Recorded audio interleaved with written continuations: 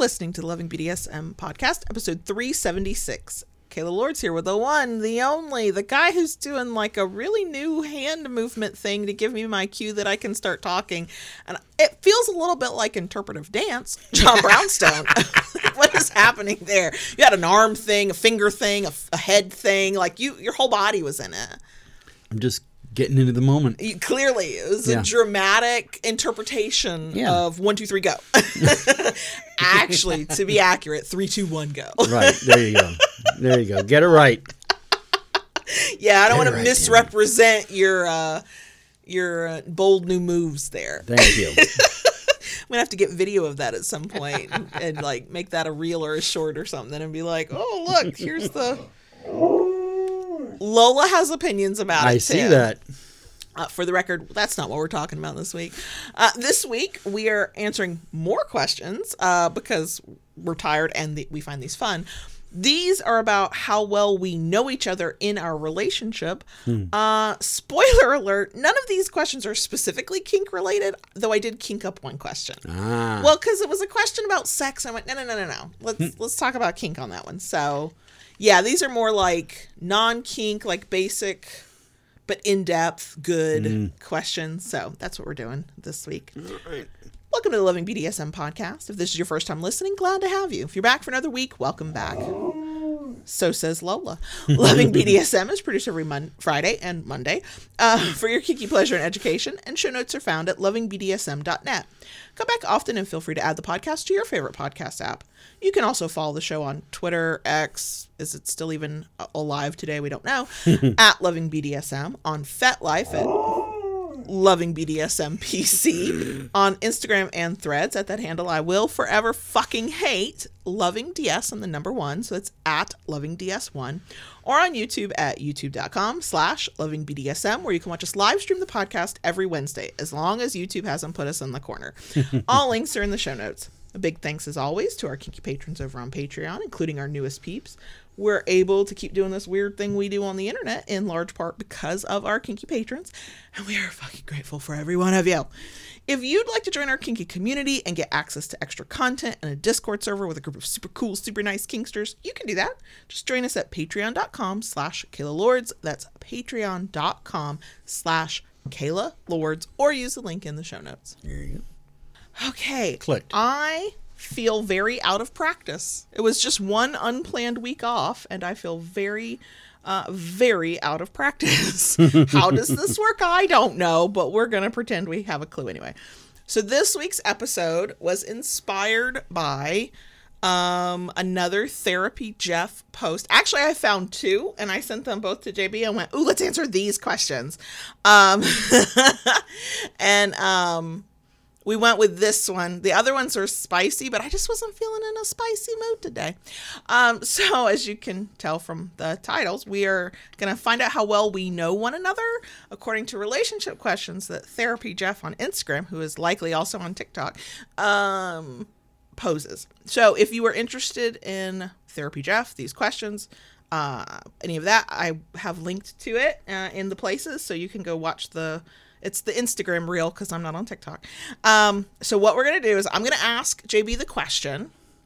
And what the question is it's how well he knows me and what he thinks I would do in terms of the question. And then after he answers, I'll give the answer of what I think he would do. And we'll compare notes and see if we know each other well enough and we're getting it right. And it's sort of a intimacy, vulnerability, how we behave kind of stuff. So let's see. Okay. First question. I'm afraid because I don't even think I know the answer to this. What is the first sign that I am annoyed with you? Ooh. I tried to think of if I knew the answer. Wasn't sure. Well, here is what I have noticed. My perspective. 2 things. Okay. First, I'll get the eye roll. But I just walk around rolling my eyes. Is it a certain eye roll? This is a different eye roll. This is like a... Oh, with the breath? And and it's accompanied with a sigh. I can't deny that. If I'm rolling my eyes and sighing deeply and heavily, Yeah. more often than not, I'm annoyed. Right. But I might not be annoyed with you. I might be annoyed with the situation. That's true, but when it comes down to me too, I get I'm like a situation too sometimes. Oh yeah, you definitely are. You absolutely are.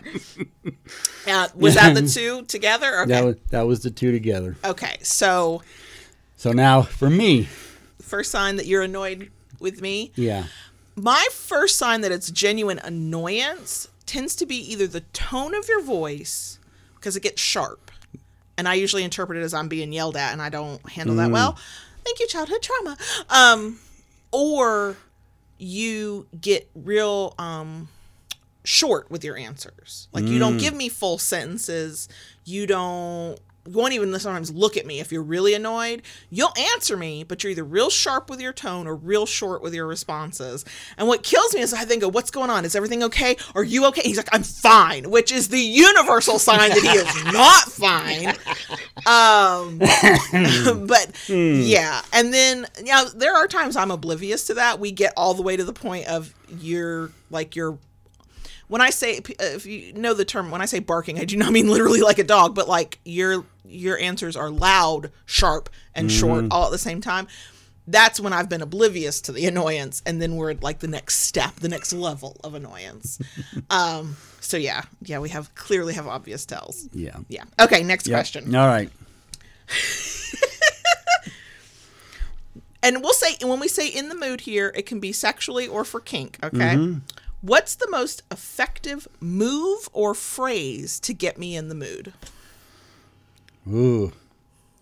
Since your libido tanked, it's been so long, I don't remember. Well, how do we navigate it now? That's our reality now. Thus far, I would have to say the best way to get you in the mood at this point, sexually, is to have you read a reverse harem book. Oh, the reverse harem does it for me every time. Woo! Yeah, leave me the fuck alone. Let me read. Let it be. Doesn't have to be well written, like written well enough that I am engaged with it. And the story's got to be good. The sex has got to be hot. Right. I like reverse harems that more when everybody interacts. Like it's not just all these men on this one woman. It's like, oh, I'll interact with you, and then we're crossing over that. But yes, you're right. Okay. Reverse harem does it. All right. What about getting me in the mood for kink? And kink wise,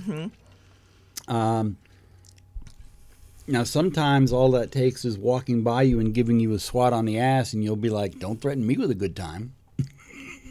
I try to keep the signals real clear for you, so you don't have to worry. Exactly, exactly. So that kind of does it. Or if I just leave a specific toy out.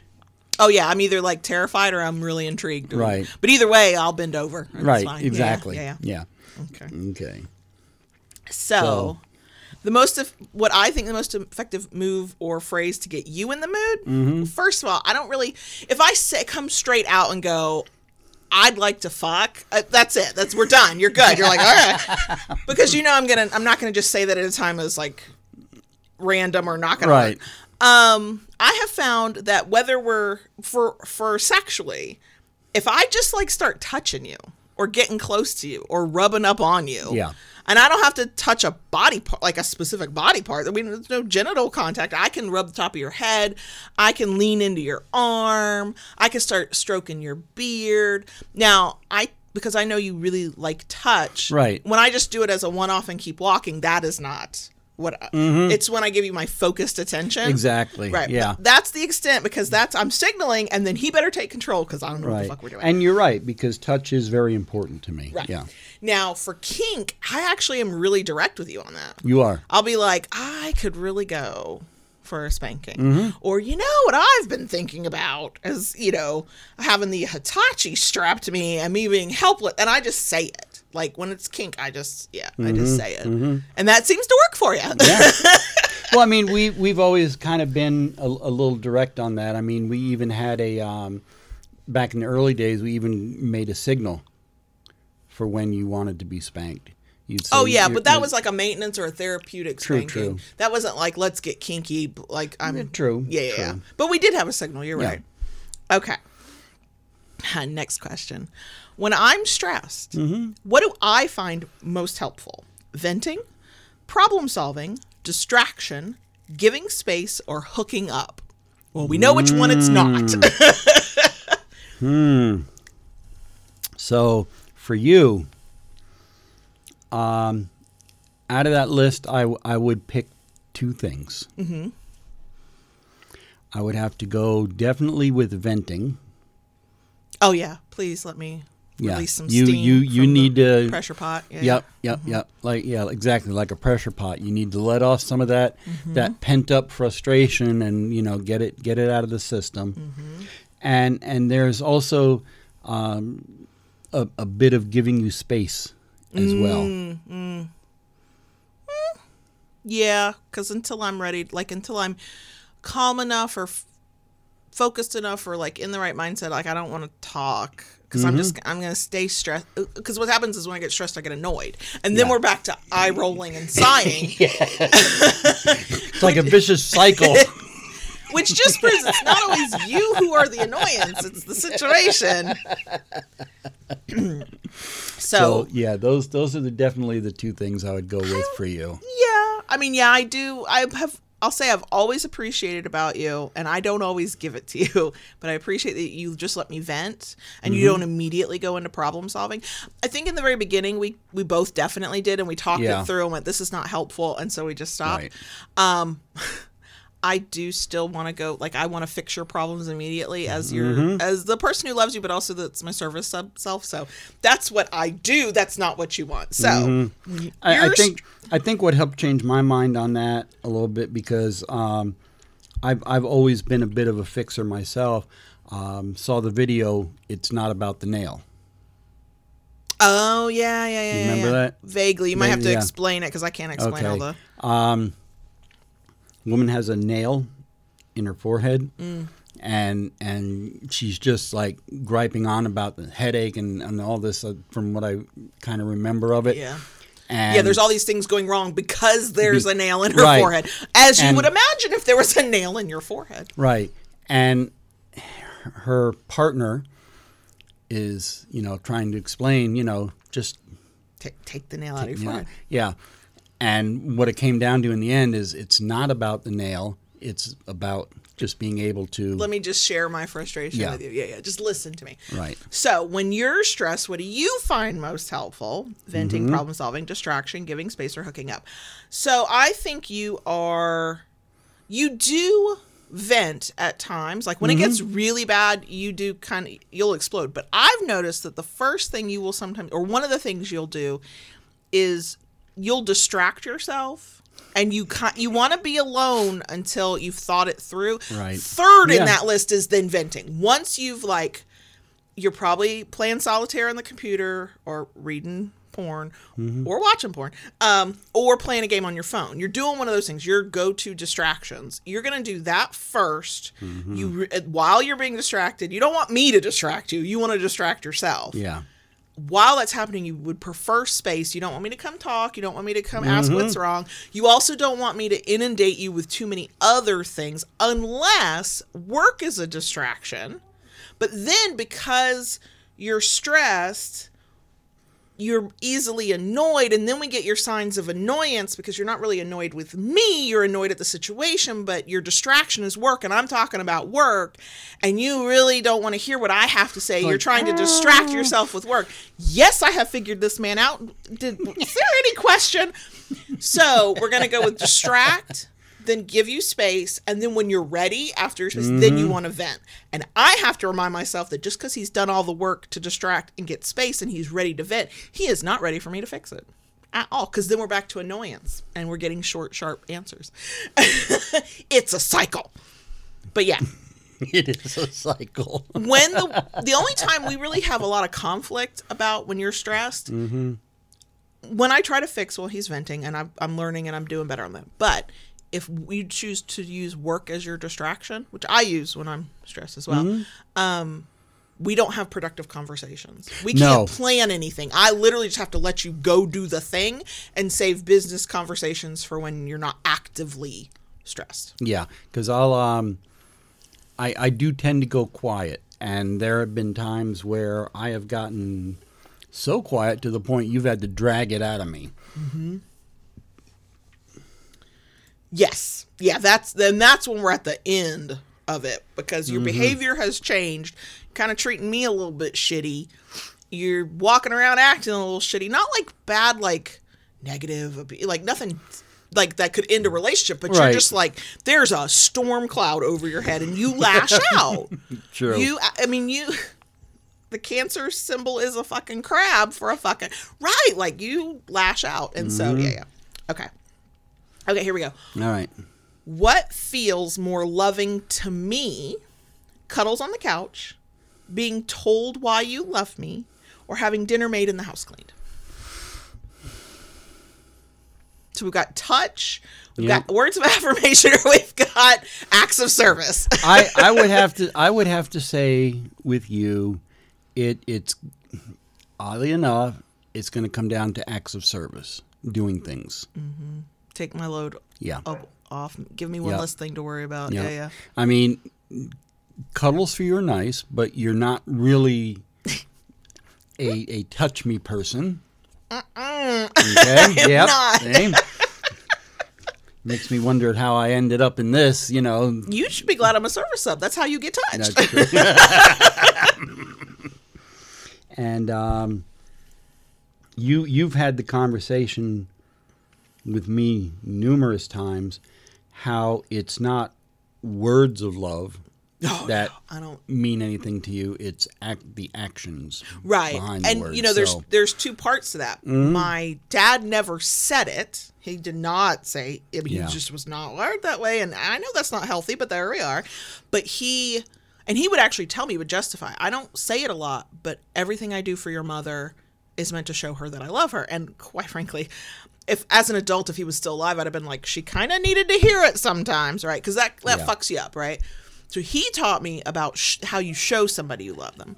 But I was so starved to hear it. As you can tell from Lola, she too is starved for love. Yeah. I was so starved to hear it that the first person who told me consistently he loved me, I married him, but he never followed through on it. So I became very quickly, I want to hear it every so often. It makes me feel warm fuzzy, but I'd much rather you like back that shit up with here, I see you, I acknowledge you. What do you need help with? What can I do to do my part? Like, I'm even unlearning that whole doing stuff around the house. Mm-hmm. That's not helping me. That's taking care of the house, right? But I'll still say that's helping me. It's not helping me. That's helping everybody. Mm-hmm. But when you acknowledge to yourself in some way that you see what I'm going through and then try to take the load off for me. Yeah. And try to do something that I would normally do, so I have one less. Like that to me, yes, that's love. Like that's fucking love. Well, I mean, even like last night, you were out with your mom. I was going out to the munch, and you were already gone. I was here by my lonesome, and I made sure the fur babies were all fed and taken care of, and then I did the dishes, whatever dishes there were. I was thinking to myself, I certainly don't want to come home after a munch and worry about dishes. And you're out with your mom, just enjoying your time. Why should you have to come home and do dishes? So I took care of all that. I know, and then because I am a stubborn bitch who takes service very seriously, I was like, but I was going to do dishes because I'm thinking the same thing. I don't want you to have to come home to them. Blah blah blah. Mm-hmm. So yeah, okay. So in reverse. Okay. What do I think feels more loving to you? Cuddles on the couch, being told why you love them, or having dinner made and the house clean? Because your thing is touch, anytime I cuddle with you, you practically melt. Yeah. And now, and it's hard for me to cuddle. One, it doesn't feel like natural to me. Like it can feel awkward sometimes. Two, I get fucking hot and then I'm like, oh God, don't touch me. I love you so much. Stop touching me. So I do like a light version of, it's not cuddles, it's just touch. Mm-hmm. Like if I'm walking past you, I'll like rub the top of your head, or I'll stroke your cheek, or I'll put my hand, because I know you like touch. Mm-hmm. Like that's sort of we say that we love one another. That's not a difficult thing for us at all. But Right. I kind of have learned over time that it's going to be more meaningful to you if I make contact with you. Correct. And Yep. so that's my silent Yeah. way of like going, that's right. I love you. See, You're my I need, person. I need to find out if anybody holds a cuddle puddle anywhere here locally. Yeah, that's all you. That's so all right. you have See? a good ass time. See? I'd be like, why are people touching me? I don't know these people well enough. I'm hot. I'm sweaty. Something doesn't feel right. I'm itchy. No. You can cuddle me. I hug some people like enthusiastically, and others it takes me a very long time. Like once I'm at a level that I hug somebody, I fucking hug them. But I don't do long hugs. I had to learn. Now this is a little off topic, but it goes with my weirdness about touch. I read a thing when the kids were little that wasn't really about parenting. It was just about relationships with people. But I think they were in the aspect of parenting. They said when somebody hugs you, especially a kid, but anybody, when somebody hugs you, they initiate it. Hug them until they let go, and let them decide because they initiated, because they needed the hug or they wanted the hug. Okay. So that one hit me. I think maybe because I have to teach myself this stuff, and so with the kids, I started with them. If they were willing to come up for a hug, we just hug until and I can actually tell they'll like melt into me like this is comforting, soothing, whatever. And I don't chase them around for hugs because they don't necessarily want that. And so I had done that for so many years with the kids that I can easily do it with you. But it's a love thing with other people that, yeah, I'm willing to hug. I'm ready to be done fairly quickly. Even if I'm enthusiastically hugging, I'm like, okay, we're good. But from I'm initiating intimacy and love, and I want the other person to know how loved they are, and they're close to me like that, their family, then yeah, I do it that way. Okay, here's our question I kinked up. It was about sex, but we're gonna do it about kink. Okay. Right.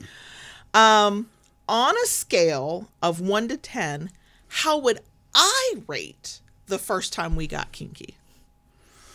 And we'll say physically kinky together when we were in person, not what we did over the phone. Right. I would have to say probably a 9. I mean, it's one of my favorite memories, so I would probably be closer to 10. Okay. But when I'm enthusiastic, I give everybody 10s. I'm gold stars for everybody, right? Like, I can rate a poorly written book a 5 because it moved me, made me cry, and I can't stop thinking about it. Yeah. So, because, like, we had a blip where I had to safe word, which is why, in reverse, I would say you'd probably rate it like a 7 or 8 because I think it threw you off that I had to safe word. But you handled that so well that it's in the memory banks of that moment, it's not a negative. It's a thing that happened, and then it got handled so well, and we moved on from it. True. That I don't carry negative memories of that. Okay. Which is why, for me, I'm like, no, that was a 10. Like, I fucking greeted you at the door on my knees. You did. I did also tell a near stranger, because that's who he was at the time, to just walk in my front door. I do not recommend that for anybody else, but it worked out for us because that's how I wanted to greet you. I know.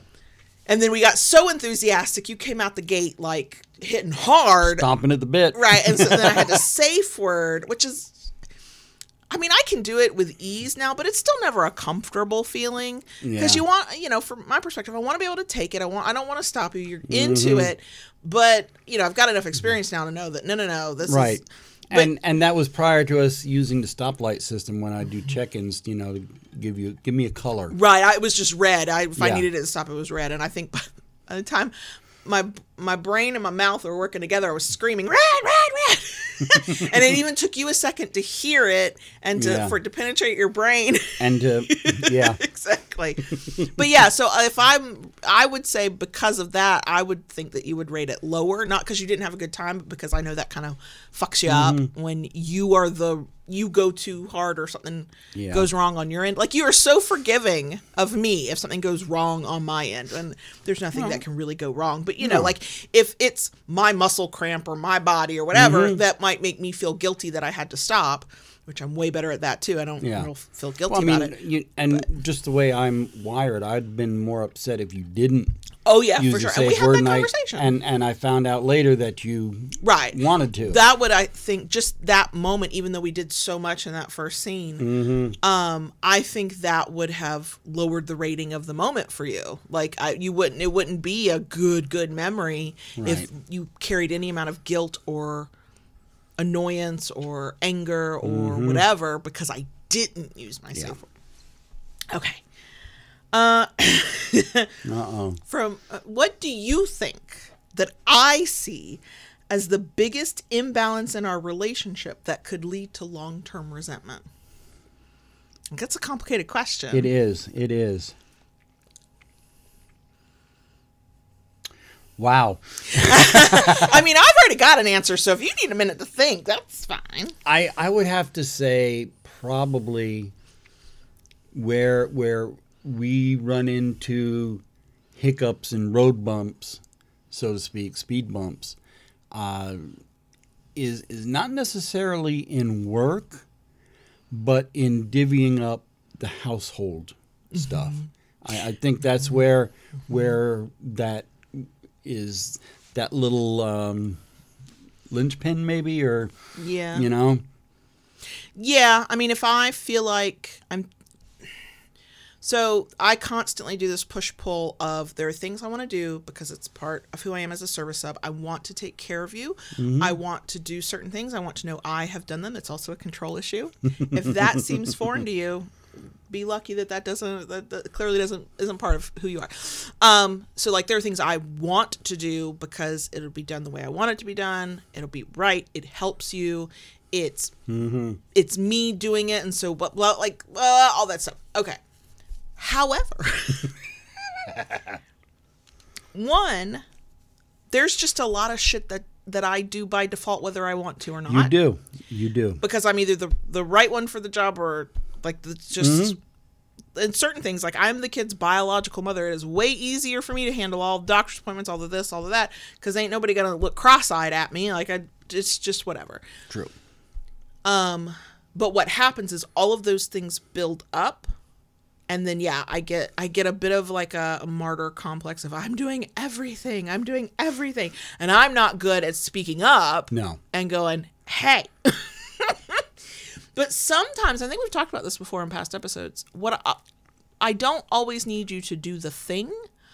I need to be acknowledged how much I'm doing. Yeah.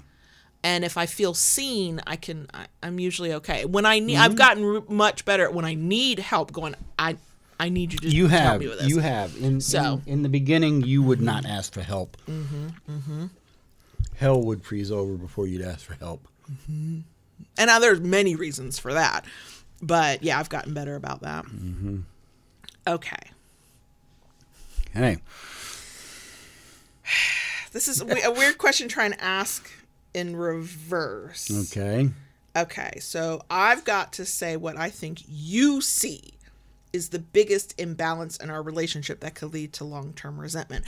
And weirdly, and I think it's because we're power exchange, I don't think it's imbalance because we've negotiated an imbalance. You are the decider, you are the one in charge. Right. I think the imbalance, and it's actually something I think we've overcome, but if we slipped back into old ways and old patterns of thinking, I think that this would happen. So you tell me if you think I'm wrong or not. And that is parenting. And actually, I had to go have some conversations with myself because I had a little bit of hurt feelings yesterday or day before on parenting because of that. Because you have your own bad tapes and stuff with previous relationships and the way you were treated as the step parent and the way you how things were handled when the kids did not behave or whatever. And so you were always primed and ready for that to occur again. And early in our living together relationship, one of our biggest points of conflict was you worrying that I was going to let my kids run wild, as if I could tolerate that shit. Like, behaviorally, like, just do what the fuck you want. I don't care. Rules don't matter. Like, and or that I was going to negate anything and everything you said. Like, we struggled with disagreeing as parents which were honest disagreements because you had the struggle of seeing it as an honest disagreement. Let's find our way to a middle and something we could work with together. You were constantly struggling with, I recognize this from 20 years ago. And when that happened, this is how I was treated. And so I feel like if anything's going to feel like an imbalance, it's going to be a conflict in parenting. That if we don't navigate correctly, you're going to feel resentment over. Now, knowing that, I try to walk a very fine line with making sure my kids' needs are met and that I feel like they're being, because I'm the default parent. This is like the one area of our life there's no power exchange, right? We are equals, and to a certain extent, I actually lead that, right? Because if you're going to go to all the doctor's appointments, all the kids' things, you're going to do the school thing, you're going to, like, you just know more. And so you got to be the leader in that and go, okay, here's how this is working. But you struggle against that because of bad tapes and because you don't like feeling out of control. You really don't like feeling out of control. I don't know where you get that from. Oh, my God. So there are times I give in and go, is this thing that he feels really serious about and strongly about, is it going against my ethos as a parent? Do I feel like this is wrong for the kids? No. Do I like it? No, because I like to be in charge too of this. I have control issues of my own, but sometimes I just let you have the win because it's for the greater good. Because if I'm constantly going, I disagree with you, I disagree with you, I disagree with you. Well, one, you don't feel like you have any agency as a parent, and you do. I mean, yeah, I'm default on a lot of things, but you raise these kids too. You have expectations. They have to, you got to work with that too. But yeah, I feel like that's the thing I'm constantly like trying to balance so that you don't feel an imbalance so it doesn't lead to resentment. Yeah. Gee, shocking that I knew that. Okay. What? I'm going to use grammatically incorrect because the correct grammar feels weird. What is one short-term and what is one long-term goal that I am striving for?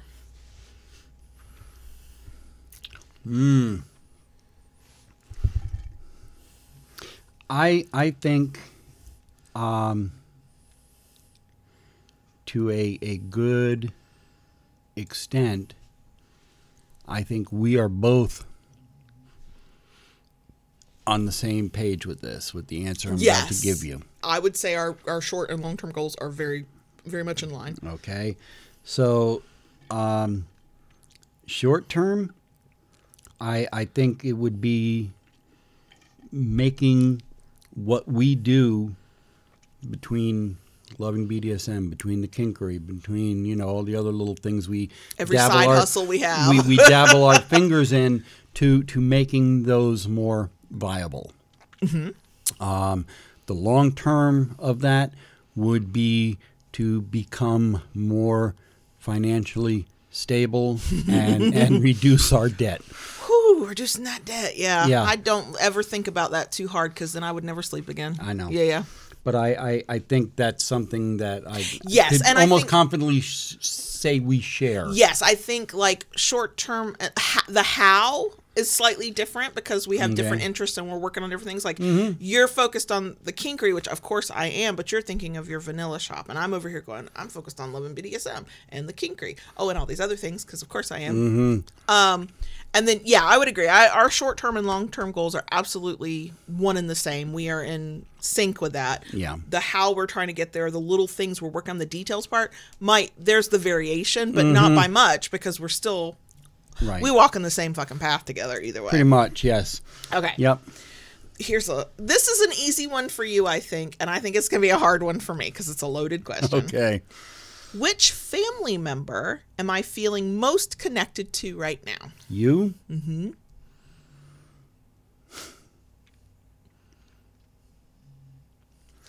I would have to say right now at this point would be the youngest.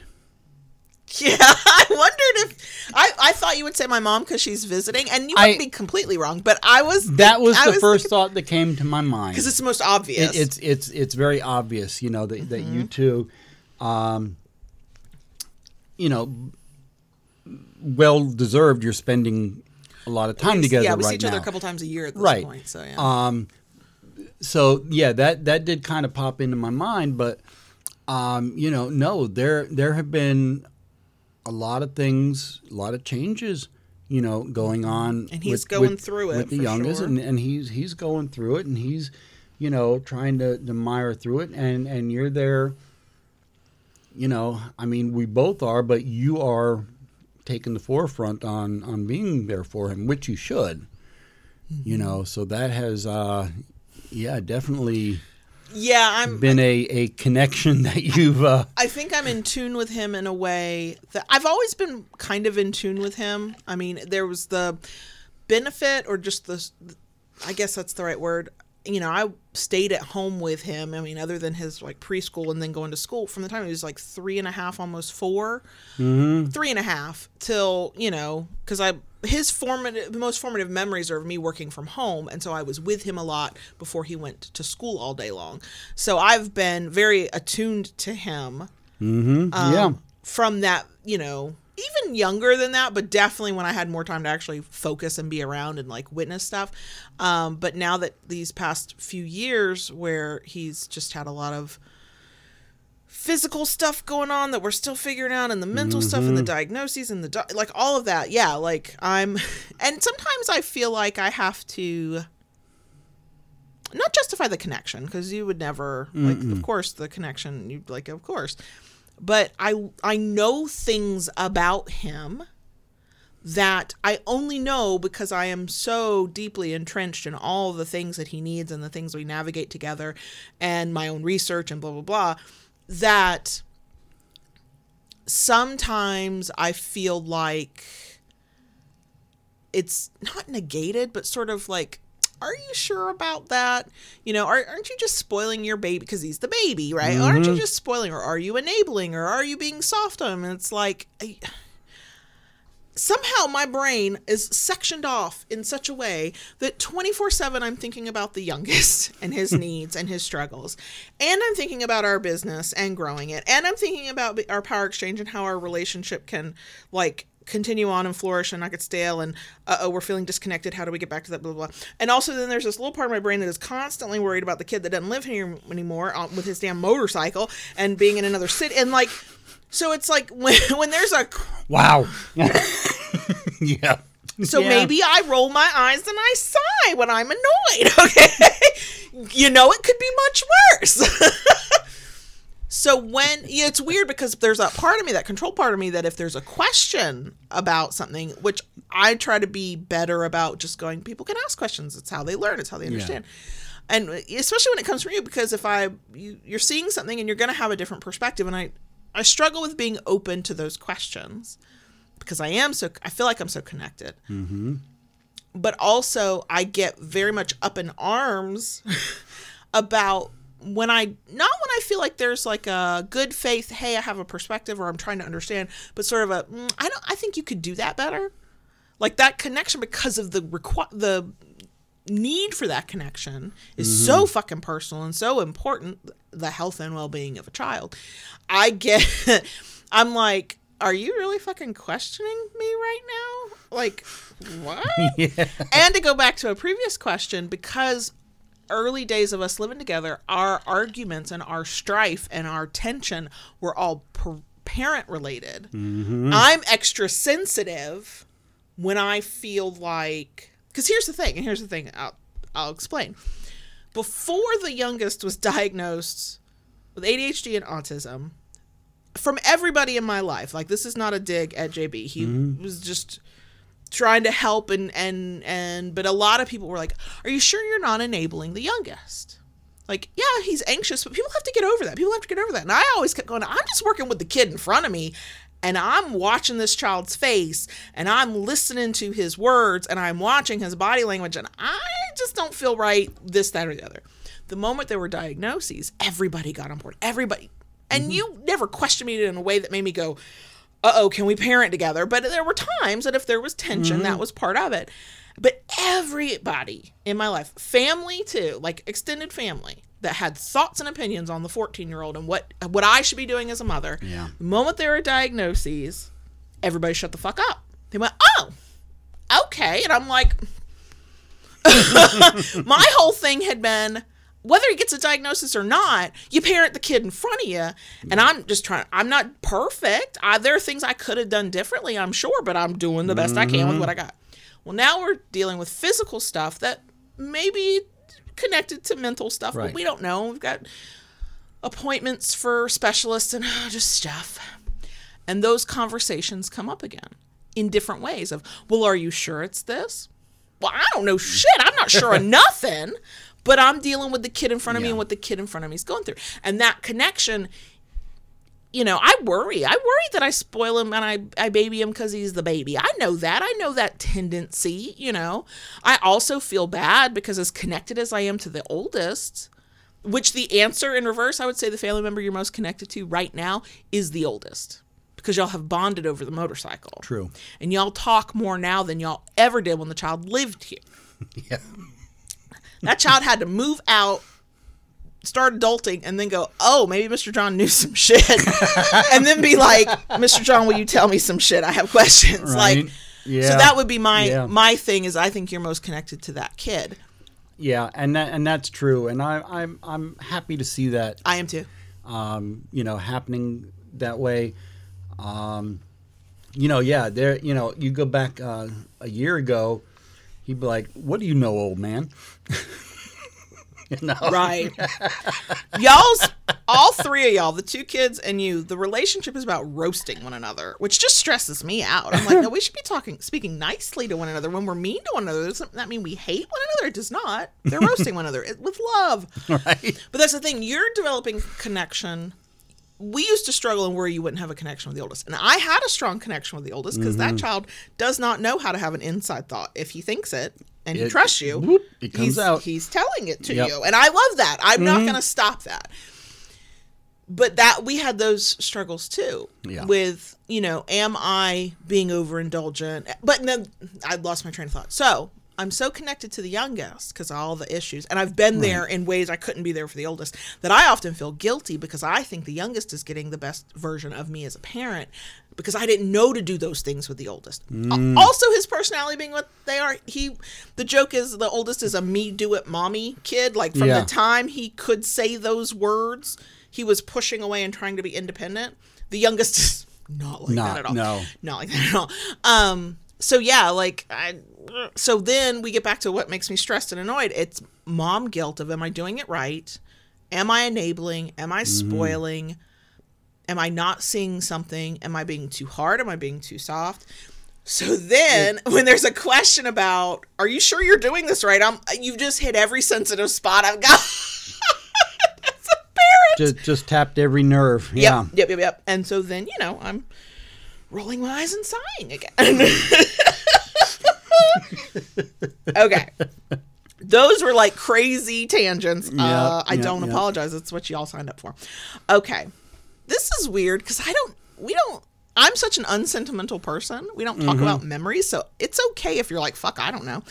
What's one of my most cherished memories from our relationship? Ooh. Wow. What would that be? I can think of a couple if you're like, I think, here's what I would tell you, because for me in memories, you know how I am. What were things that we did together or experienced together where I was my most ridiculously happy self? I would have, this is going to sound weird, but this is what comes to mind.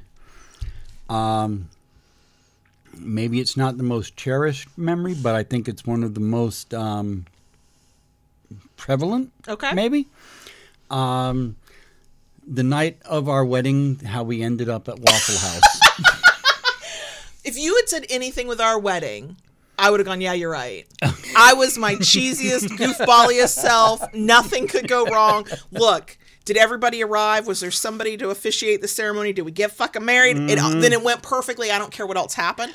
So yeah, everything good associated with that day was, you could pick any memory from the wedding. And you'd be right. Okay. Because I don't grin like a cheese ball often. No, you don't. I really don't. Like, it's not like I'm reserved. Y'all hear me. I'm wild and out there, but it's like a sharp kind of Stark sometimes until I get super silly and goofy. But even then, like there's a reserve somewhere. Yeah. Y'all, from the moment I got to the hair and makeup place, to the moment we got to the boat, to the moment I dragged my children down the aisle, they were supposed to be walking me down it, to the moment I'm like 3 sheets to the wind and I'm dancing, like I could not stop smiling. And when I smile, my eyes disappear and all my teeth come out.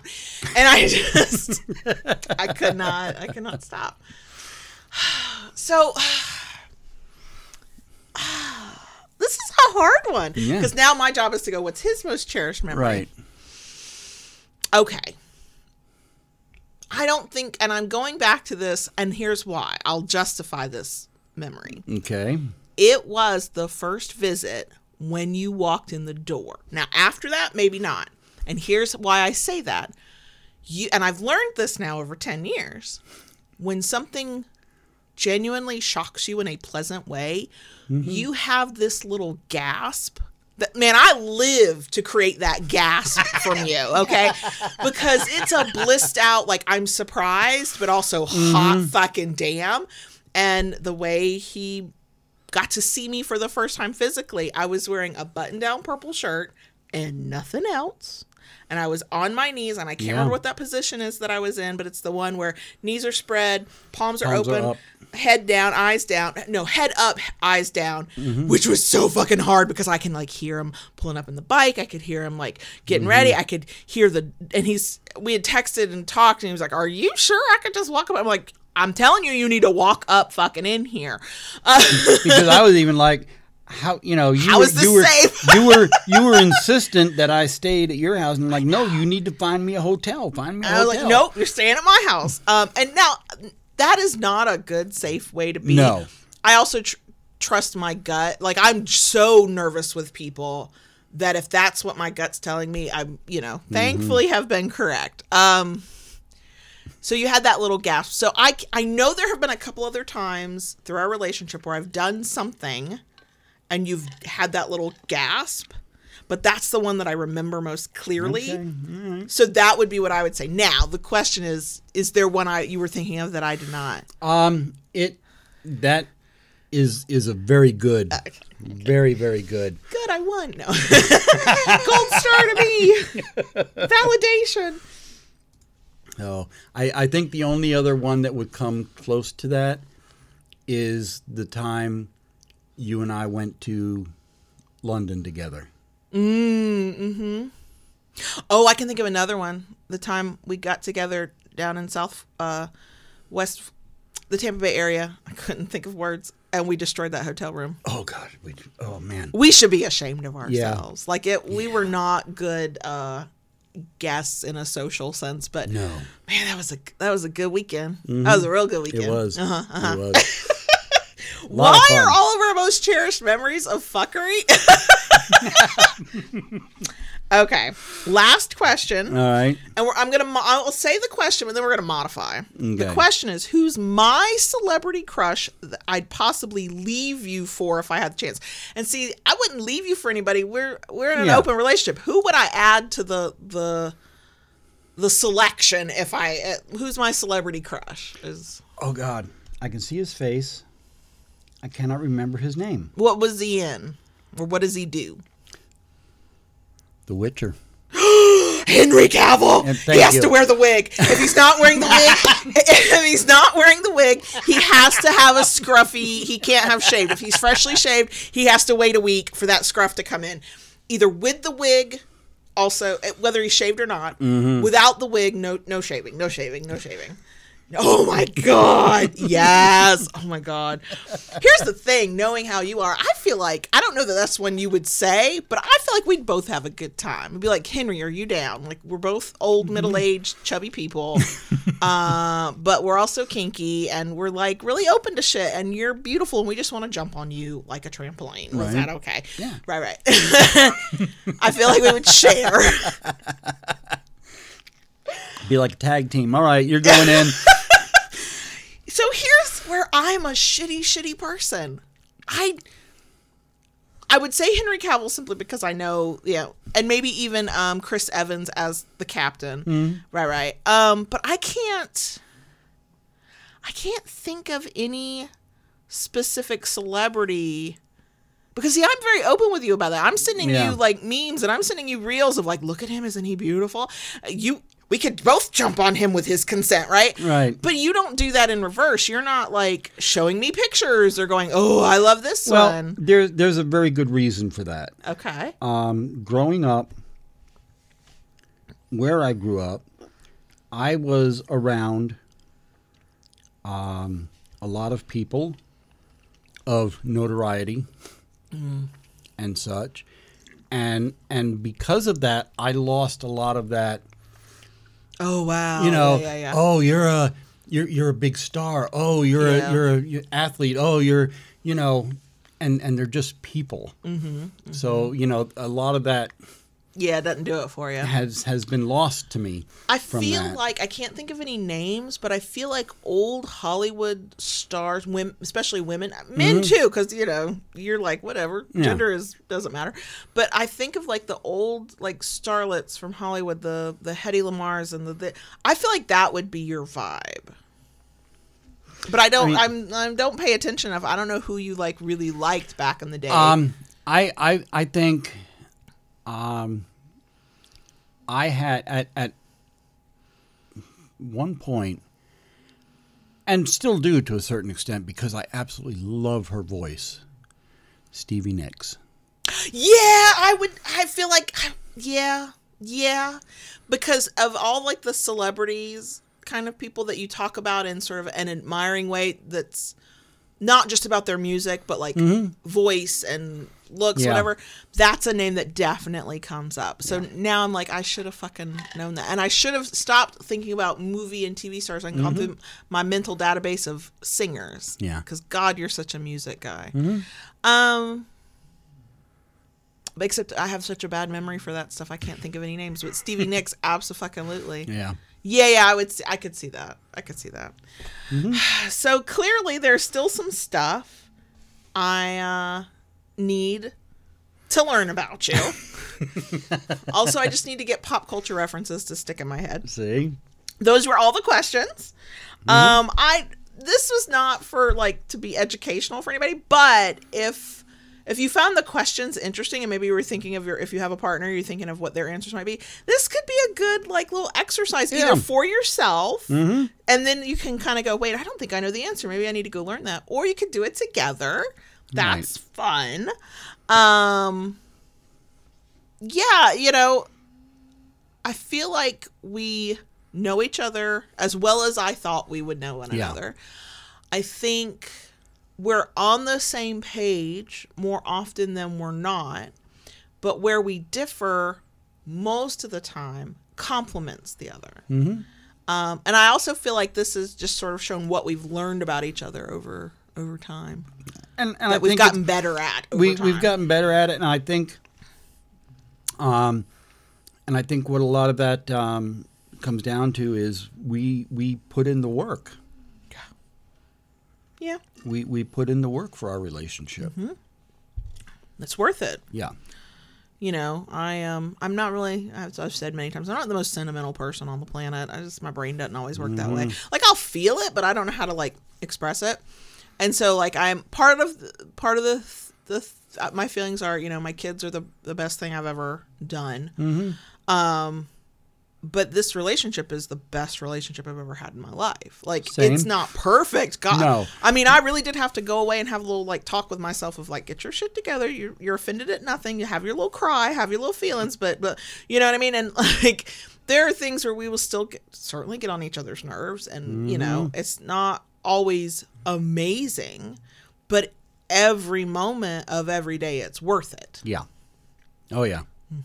Because when it's amazing, it's fucking amazing. Right. But even when it's kind of bad, it's still like, yeah, but I still want to be here. I just want it to not be bad. Yeah. And what I appreciate about both of us is I think we both have the mindset of, it's bad right now. And yeah, we might be having the thoughts of, ooh, they need to do better. But I think we both have that thought of, but what do I need to do better? Right. How do I help us get back to where, it's not all on me to fix it. It's not all on you to fix it. Even when we're upset with the other and we think the other's done something wrong, we're still willing to kind of meet in the middle and go, I just need you to admit you were kind of wrong here. I need you to hear me. I need you to like acknowledge my feelings. But how do we work together to get back to where we want to be? Right. Absolutely. And I would wish that kind of relationship, romantic, sexual, kink, platonic, whatever, for anybody. One good relationship like that is, I mean, you can do anything when you know you got somebody in your court like that. Like they just, you know, I feel invincible. Like I get scared about shit, and I worry. God knows I worry every moment of every. Like, we just went over what all is going on in this brain all the time. Yeah. But I have somebody to share it with. You will either commiserate with me because we're like, yeah, we are both worried about that, or you'll kind of call me on my bullshit in a way that I'm willing to be called on my bullshit. Yeah. What I love about you is the same as in reverse. Like there's this whole, but he's the dom. You shouldn't, you know, tell him about himself. Fuck that shit. I call him on his bullshit all the time, respectfully. Yeah. In my most submissive voice. I'm sure y'all know how that And goes. I think that's important because, you know, as your dominant, I'm not all-knowing, all-powerful man behind the curtain, you know? Yeah. I don't have an Oz fetish. So. Right. So, you know, it's all part of, you know, keeping me and my power, air quote, in check. And the thing is what I have found that bothers me the most when we get out of sync or we're in an argument or we're in conflict is I want you to be the dom that I know you're capable of. And where I get upset is when I think that that's not happening, and all I want to do is kind of get you back there and help you get back there. And sometimes it's what do I need to do, and sometimes it's what do I got to tell him that he needs to be thinking about, you know, that he's not thought about. And sometimes what we need to do is go in our separate corners and do our own thing for a while until we want to be nice to each other and then come back together. So, and when you do, when we've done the episodes on teamwork, like we are a team, and we've done the episode on this path of this goal, we're on the same path. We want the same outcome. Right. So our whole thing is how do we figure that out together? Because I know I did not hear this explicitly, although I hear it a lot now in relationship advice, that it's never you versus me. It's us versus the problem. And we internalized that a long time ago. Yeah. And I think it's because we didn't have conflict until we moved in together, and even then not right away. It was when we were navigating the hard things that you don't usually have to navigate in a long distance relationship that are just naturally kept separate until you're together. So we had enough good, and we had enough desire to keep the good, that when the tension finally occurred, we were like, we don't like this feeling. Yeah. How do we make this stop? Go away. Yeah. Right. Yep. So, yeah. So that was our episode. Yeah. Yay! All right. We're going to do a bonus section. That's all I got. Okay. So are we good? I don't know about that. Keep it kinky, y'all. And we'll see you next week.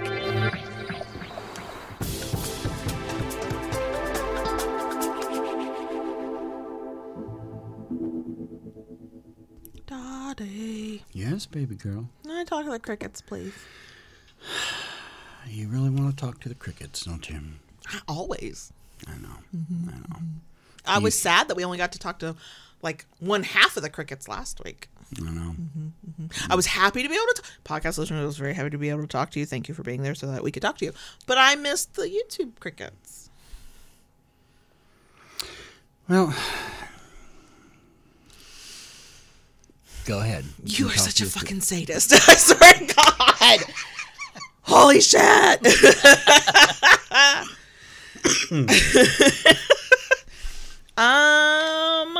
What have we got? So I have barely talked to the 18-year-old, but we are all gonna see it tomorrow night. Tomorrow, day after recording. Podcast listeners will be this Thursday. We're time traveling. I'm going to be the chauffeur tomorrow night. You have to be, or me and my mother, who, look, I think we are strong, independent women who can handle our shit. Except we also have a lot of anxiety, worry about things we shouldn't worry about, and have become, as we've each individually aged, very nervous drivers. And so who both for different reasons struggle to drive at night because it doesn't look quite right, and then add that to our anxiety. And really, should we be allowed to get in a vehicle and speed down the highway to go watch a concert that is gonna be at night? It's gonna be dark. And also, you like your mother-in-law. Like, I do. You actually like my mom. I do. She's a good mother-in-law. She is not getting in the middle of shit. She's not interfering. She will, if I talk to her and vent, she's going to listen. And she's the type, I'm not giving you advice unless you ask for it, but be careful what you ask for, right. because I will tell you what I think. But I knew that about her before I got married the first time, and denial is powerful. So I just never asked her shit.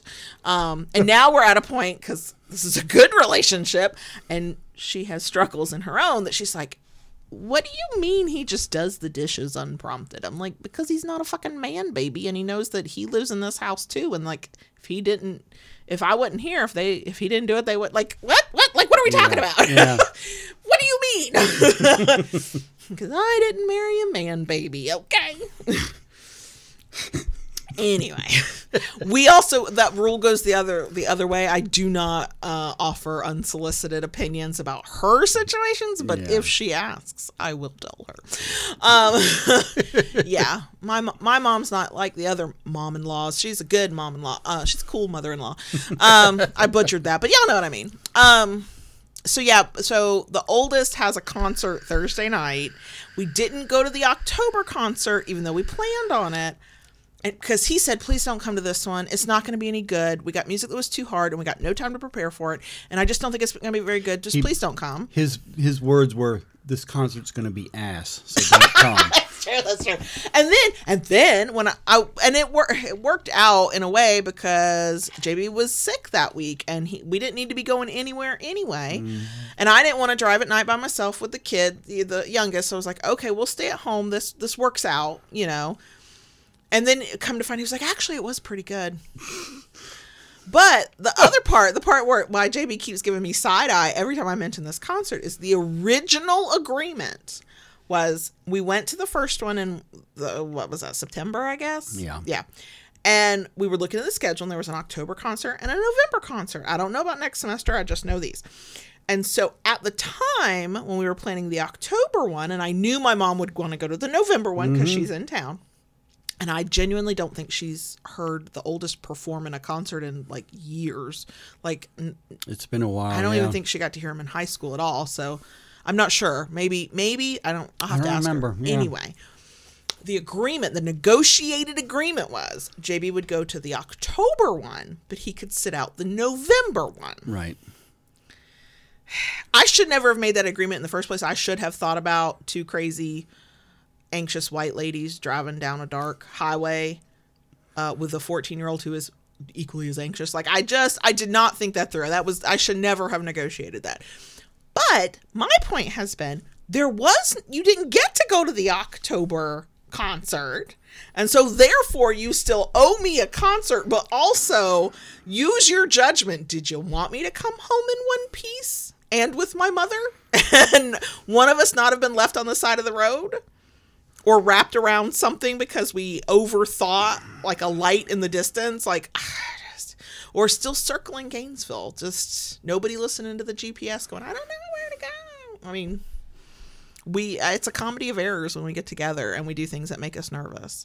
We can do them, but it's going to be chaotic. But if you're there leading the way, chaos is kept to a minimum. And you didn't, there was no October one to go to. You were sick. So, therefore, the original negotiation is null and void. The original terms couldn't be kept. So, I'm owed a concert. I was planning on staying home. She can go out, spend some quality time with her mom. And I would have the TV in the living room to myself. And I could sit and binge watch. And what did I offer? Because see here, when he wants to watch a show that I don't watch, it's one of those things I can't even stay in the living room. I can't hear it. I'm gonna get distracted by the bright shiny because maybe a dialogue will be good or something will be happening, and the next thing you know, I see like a zombie, and then I'm like freaked out. So I leave the room. So and the bedroom's not like super comfortable for me to be in. And the office, if I'm in the office, I'm going to work. Yeah. So as a thank you for, you know, giving me the one concert I was owed anyway, because that's what I was promised, is that you'd go to one of the concerts, but whatever. I offered to make myself scarce on Sunday and negotiate an amount of time where, okay, fine, I will not sit on the comfortable couch where I like to read my books and watch my videos. I'll go into the uncomfortable bedroom and do it there so that you get your time. You're not being completely left out in the cold here. I am trying to take care of you in the way that I know how. Just saying.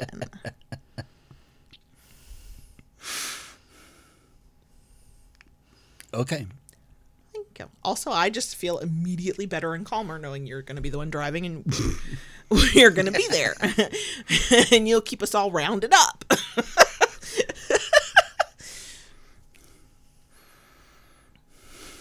Because here's the thing.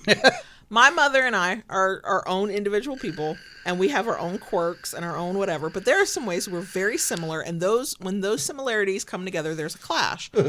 So, examples. These are mild examples, but examples. She let me drive her vehicle. She's got a brand new Toyota RAV4. I fucking love driving that thing. Try not to think about it too hard, because then be like, oh, it's way better than our cars. But our cars are fully paid for, so whatever. She let me drive to take the kid to school. We had band yesterday. And then let me drive. We did errands, and then we drove and we did an early dinner, because then we were going to go do shopping like on a completely different side of town. And none of us in this crowd were going to do a late dinner. We're not wired that way.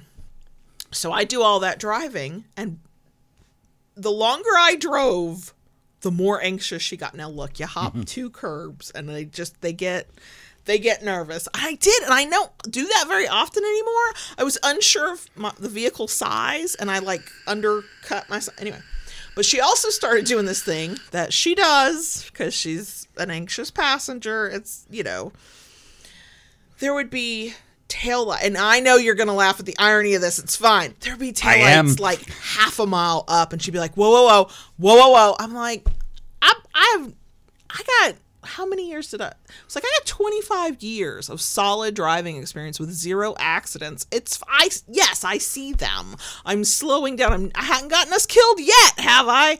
And she's like, I know, but, you know, I get anxious. And then somebody would be coming out the side road, and yeah, they sometimes speed up to a stop sign, and you do have to be careful, but she'd be like, whoa, and make me nervous. So then I was like, what is happening? I understand the irony. What comes around goes around. 2 things. One, you and I have figured out what works. He used to complain that when I'd get in the car, my nose would be in my phone, and we weren't having conversations, and we weren't like connecting. And I finally said, if I look up from my phone, I'm going to be the nervous passenger, and you're going to like want to put me out on the side of the road. Which would you like? And he was like, I would like your time and attention. And so he got it. And then about a week later, he went, it's fine if you look at your phone while I'm driving. Please look at that damn phone. I read books. I watch reels. I do not look up, because then I can't tap my imaginary brake or grab the oh shit handle or go, to let him know that somebody in front of us is stopping. My mother does not have that. My mother will just tell you that clearly everybody's trying to kill you. So we get to the restaurant, we eat dinner, and as we're leaving, because at this point I knew that she knew where she was going, I was like, would you like to drive? She went, yes, I would. I was like, fine. It's fine. So I understand that generational cycles, it's all repeating. I get it. But I have found a way that we can both survive it. Yes. I was ready to put my mama out on the side of the road, okay? I love her so much. There's a reason we have like a 72-hour like max that we can do before we have to go to separate corners. And this visit has worked because like I saw her for a few hours on Sunday. Mm-hmm. I saw her for several hours Monday, but like by mid-afternoon she had gone her direction. Tuesday, that was the day before this day of recording, I saw her for the whole afternoon into the evening, but that was really only like 5 or 6 hours. Mm-hmm. Today we won't see her at all because we had so much work to do. She was like, I'll just stay on your aunt and uncle's side of town. and tomorrow will be the longest day that we spend together, because she'll come like mid-morning, and it might be like 11 o'clock at night before she's back at my aunt and uncle's house. So it'll be a long day, but that like works. Like we like stagger it out. Yeah. I'm sure there are other things going on, but I have just rambled. You have. Because I find myself amusing. I don't know if anybody else does, but I'm enamored with me. Look, when I can get my brain to function with my mouth, and the words are wording, and I can get them to flow, like I'm like, look at me, I got a superpower. I know how to string some words together. I want to keep doing it until the words cut off, like the brain stops working or something, like run out of words. Then I'm like, oh God, okay, maybe I should stop now. Also, I think I've hit the point of, it's a good kind of tired. We talked about this at the beginning. Right. We've been doing our Black Friday sale. Podcast listeners, by the time you hear this, the sale is over. But we're like finishing that up, and the orders are coming in, and it's been a very successful sale, and we busted our ass to prep for it, and it went really well, and the woodshed went really well when we did that. It's all been good, but it is caught up with me today. Yeah. I am like deliriously tired. Yeah, it's been just one constant thing after another, and yeah, and no complaints about it. It's just like I'm loopy. I don't know. I don't know what's coming out of my mouth. I don't know if it makes sense to anybody. I don't know if I've annoyed the fuck out of people. I don't know, and I'm too tired to give a shit. So there we are. Case in point, not a lick of makeup on this face, because we had choices, and I could feel the, what's the word I want, the paralysis that comes with, I know there's a thing that I should do, but I can't make myself do it. And what'll happen is I'll just freeze and I won't do anything.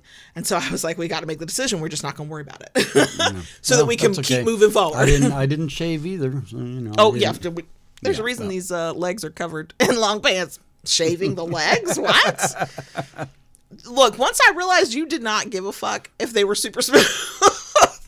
I shave for me, and if I think I'm gonna get laid and I want to be that night, I might shave for that. But yeah, I mean, you will absolutely trek through the wilderness to get to, the center of my Tootsie Pop. So I was gonna say something about cream and that didn't, so I went Tootsie Pop. Have you got anything? I know I sucked up all the oxygen as usual. As you're letting Lola out. Yeah. So, last night I went to the big community munch. Was it still 40, 50, 60 people like usual? It was about 30 some folks there, yeah. That's actually kind of quiet compared to the times I used to go. I think it's because, holidays. Yeah. And it probably will be in December too then. But it was good. It was nice to see, folks that I hadn't seen in a while. I met some new folk, and a lot of new faces there. So that was cool, and enjoyed that very much. And it was kind of funny because our life pretty much since September, we have been really focused on work. And in conversation with somebody, they were like, so what do you do? What have you been doing? And I was like, I've been making paddles. I work. I work. Yeah. Yeah. Fourth quarter, baby. And not much room for anything else of late. I have really been wanting to, especially with the weather turning the way it is. We have a lot of state parks around here and stuff, and I'm like, I wanted to do it last year, but I couldn't because of my back. Now my back is better, and I'm like, I want to go out and walk some of these trails at the parks and stuff. And when do I stop working? You have to you have to make a conscious decision that work will be there when you get back. I know. Yeah, neither of us is good at that, but I'm good at making you do it, and I think you're good at making me do it. We're just not good at making ourselves do it. Yeah. So, that's kind of where I've been at. My free time, when I do get some downtime, I sit in front of the TV and watch a few shows. We did finish Loki. We did. Season 2 of Loki. That was did. really good. I liked how that ended. Yep. I mean, I won't say anything because I don't want spoilers for anybody, but I did I think my baby girl side came out because I had questions or I was very worried for him. Like, it's a good ending. It's a but I just I started thinking about but what about after? What about after the cameras are off and the world continues? And I have questions. And I won't pose those questions here. I do not want spoilers for anybody, but it is really good. It was. It was. Yeah, and I think Loki got a literal decade-plus long character arc. That was satisfying to me in the end. The payoff was very satisfying. Yeah. So, yeah, we did watch that. So, yeah. Yeah. And on that note, we probably should go. Yeah, I got stuff to do before I go do other stuff, and then come home and do other stuff. I have wood butter to make. Yes, I need wood butter. That's what we put on our paddles. It's not sexy or dirty or kinky. It's a wood conditioner. Yep. Well, if you buy certain paddles from the Kinkery, you get a sample of them so that you can have it to take care of your paddle, and then we sell full-size ones if you run out of your sample. But I need that for the samples. Yep. So I got stuff to do too. So. Thank y'all for being here, especially to the bitter end, y'all. Especially to the bitter end. Yep. We're happy to be back on YouTube and be out of the corner and for YouTube to have ungrounded us. Thank you, YouTube, I guess, even though you're the fuckers who were the problem, but whatever. Whatever. And yeah, I don't know what we'll talk about next week, but hopefully we'll be less tired when we do it. Yes. Yep. And we'll see y'all next week, I guess. Okay. Bye. Bye.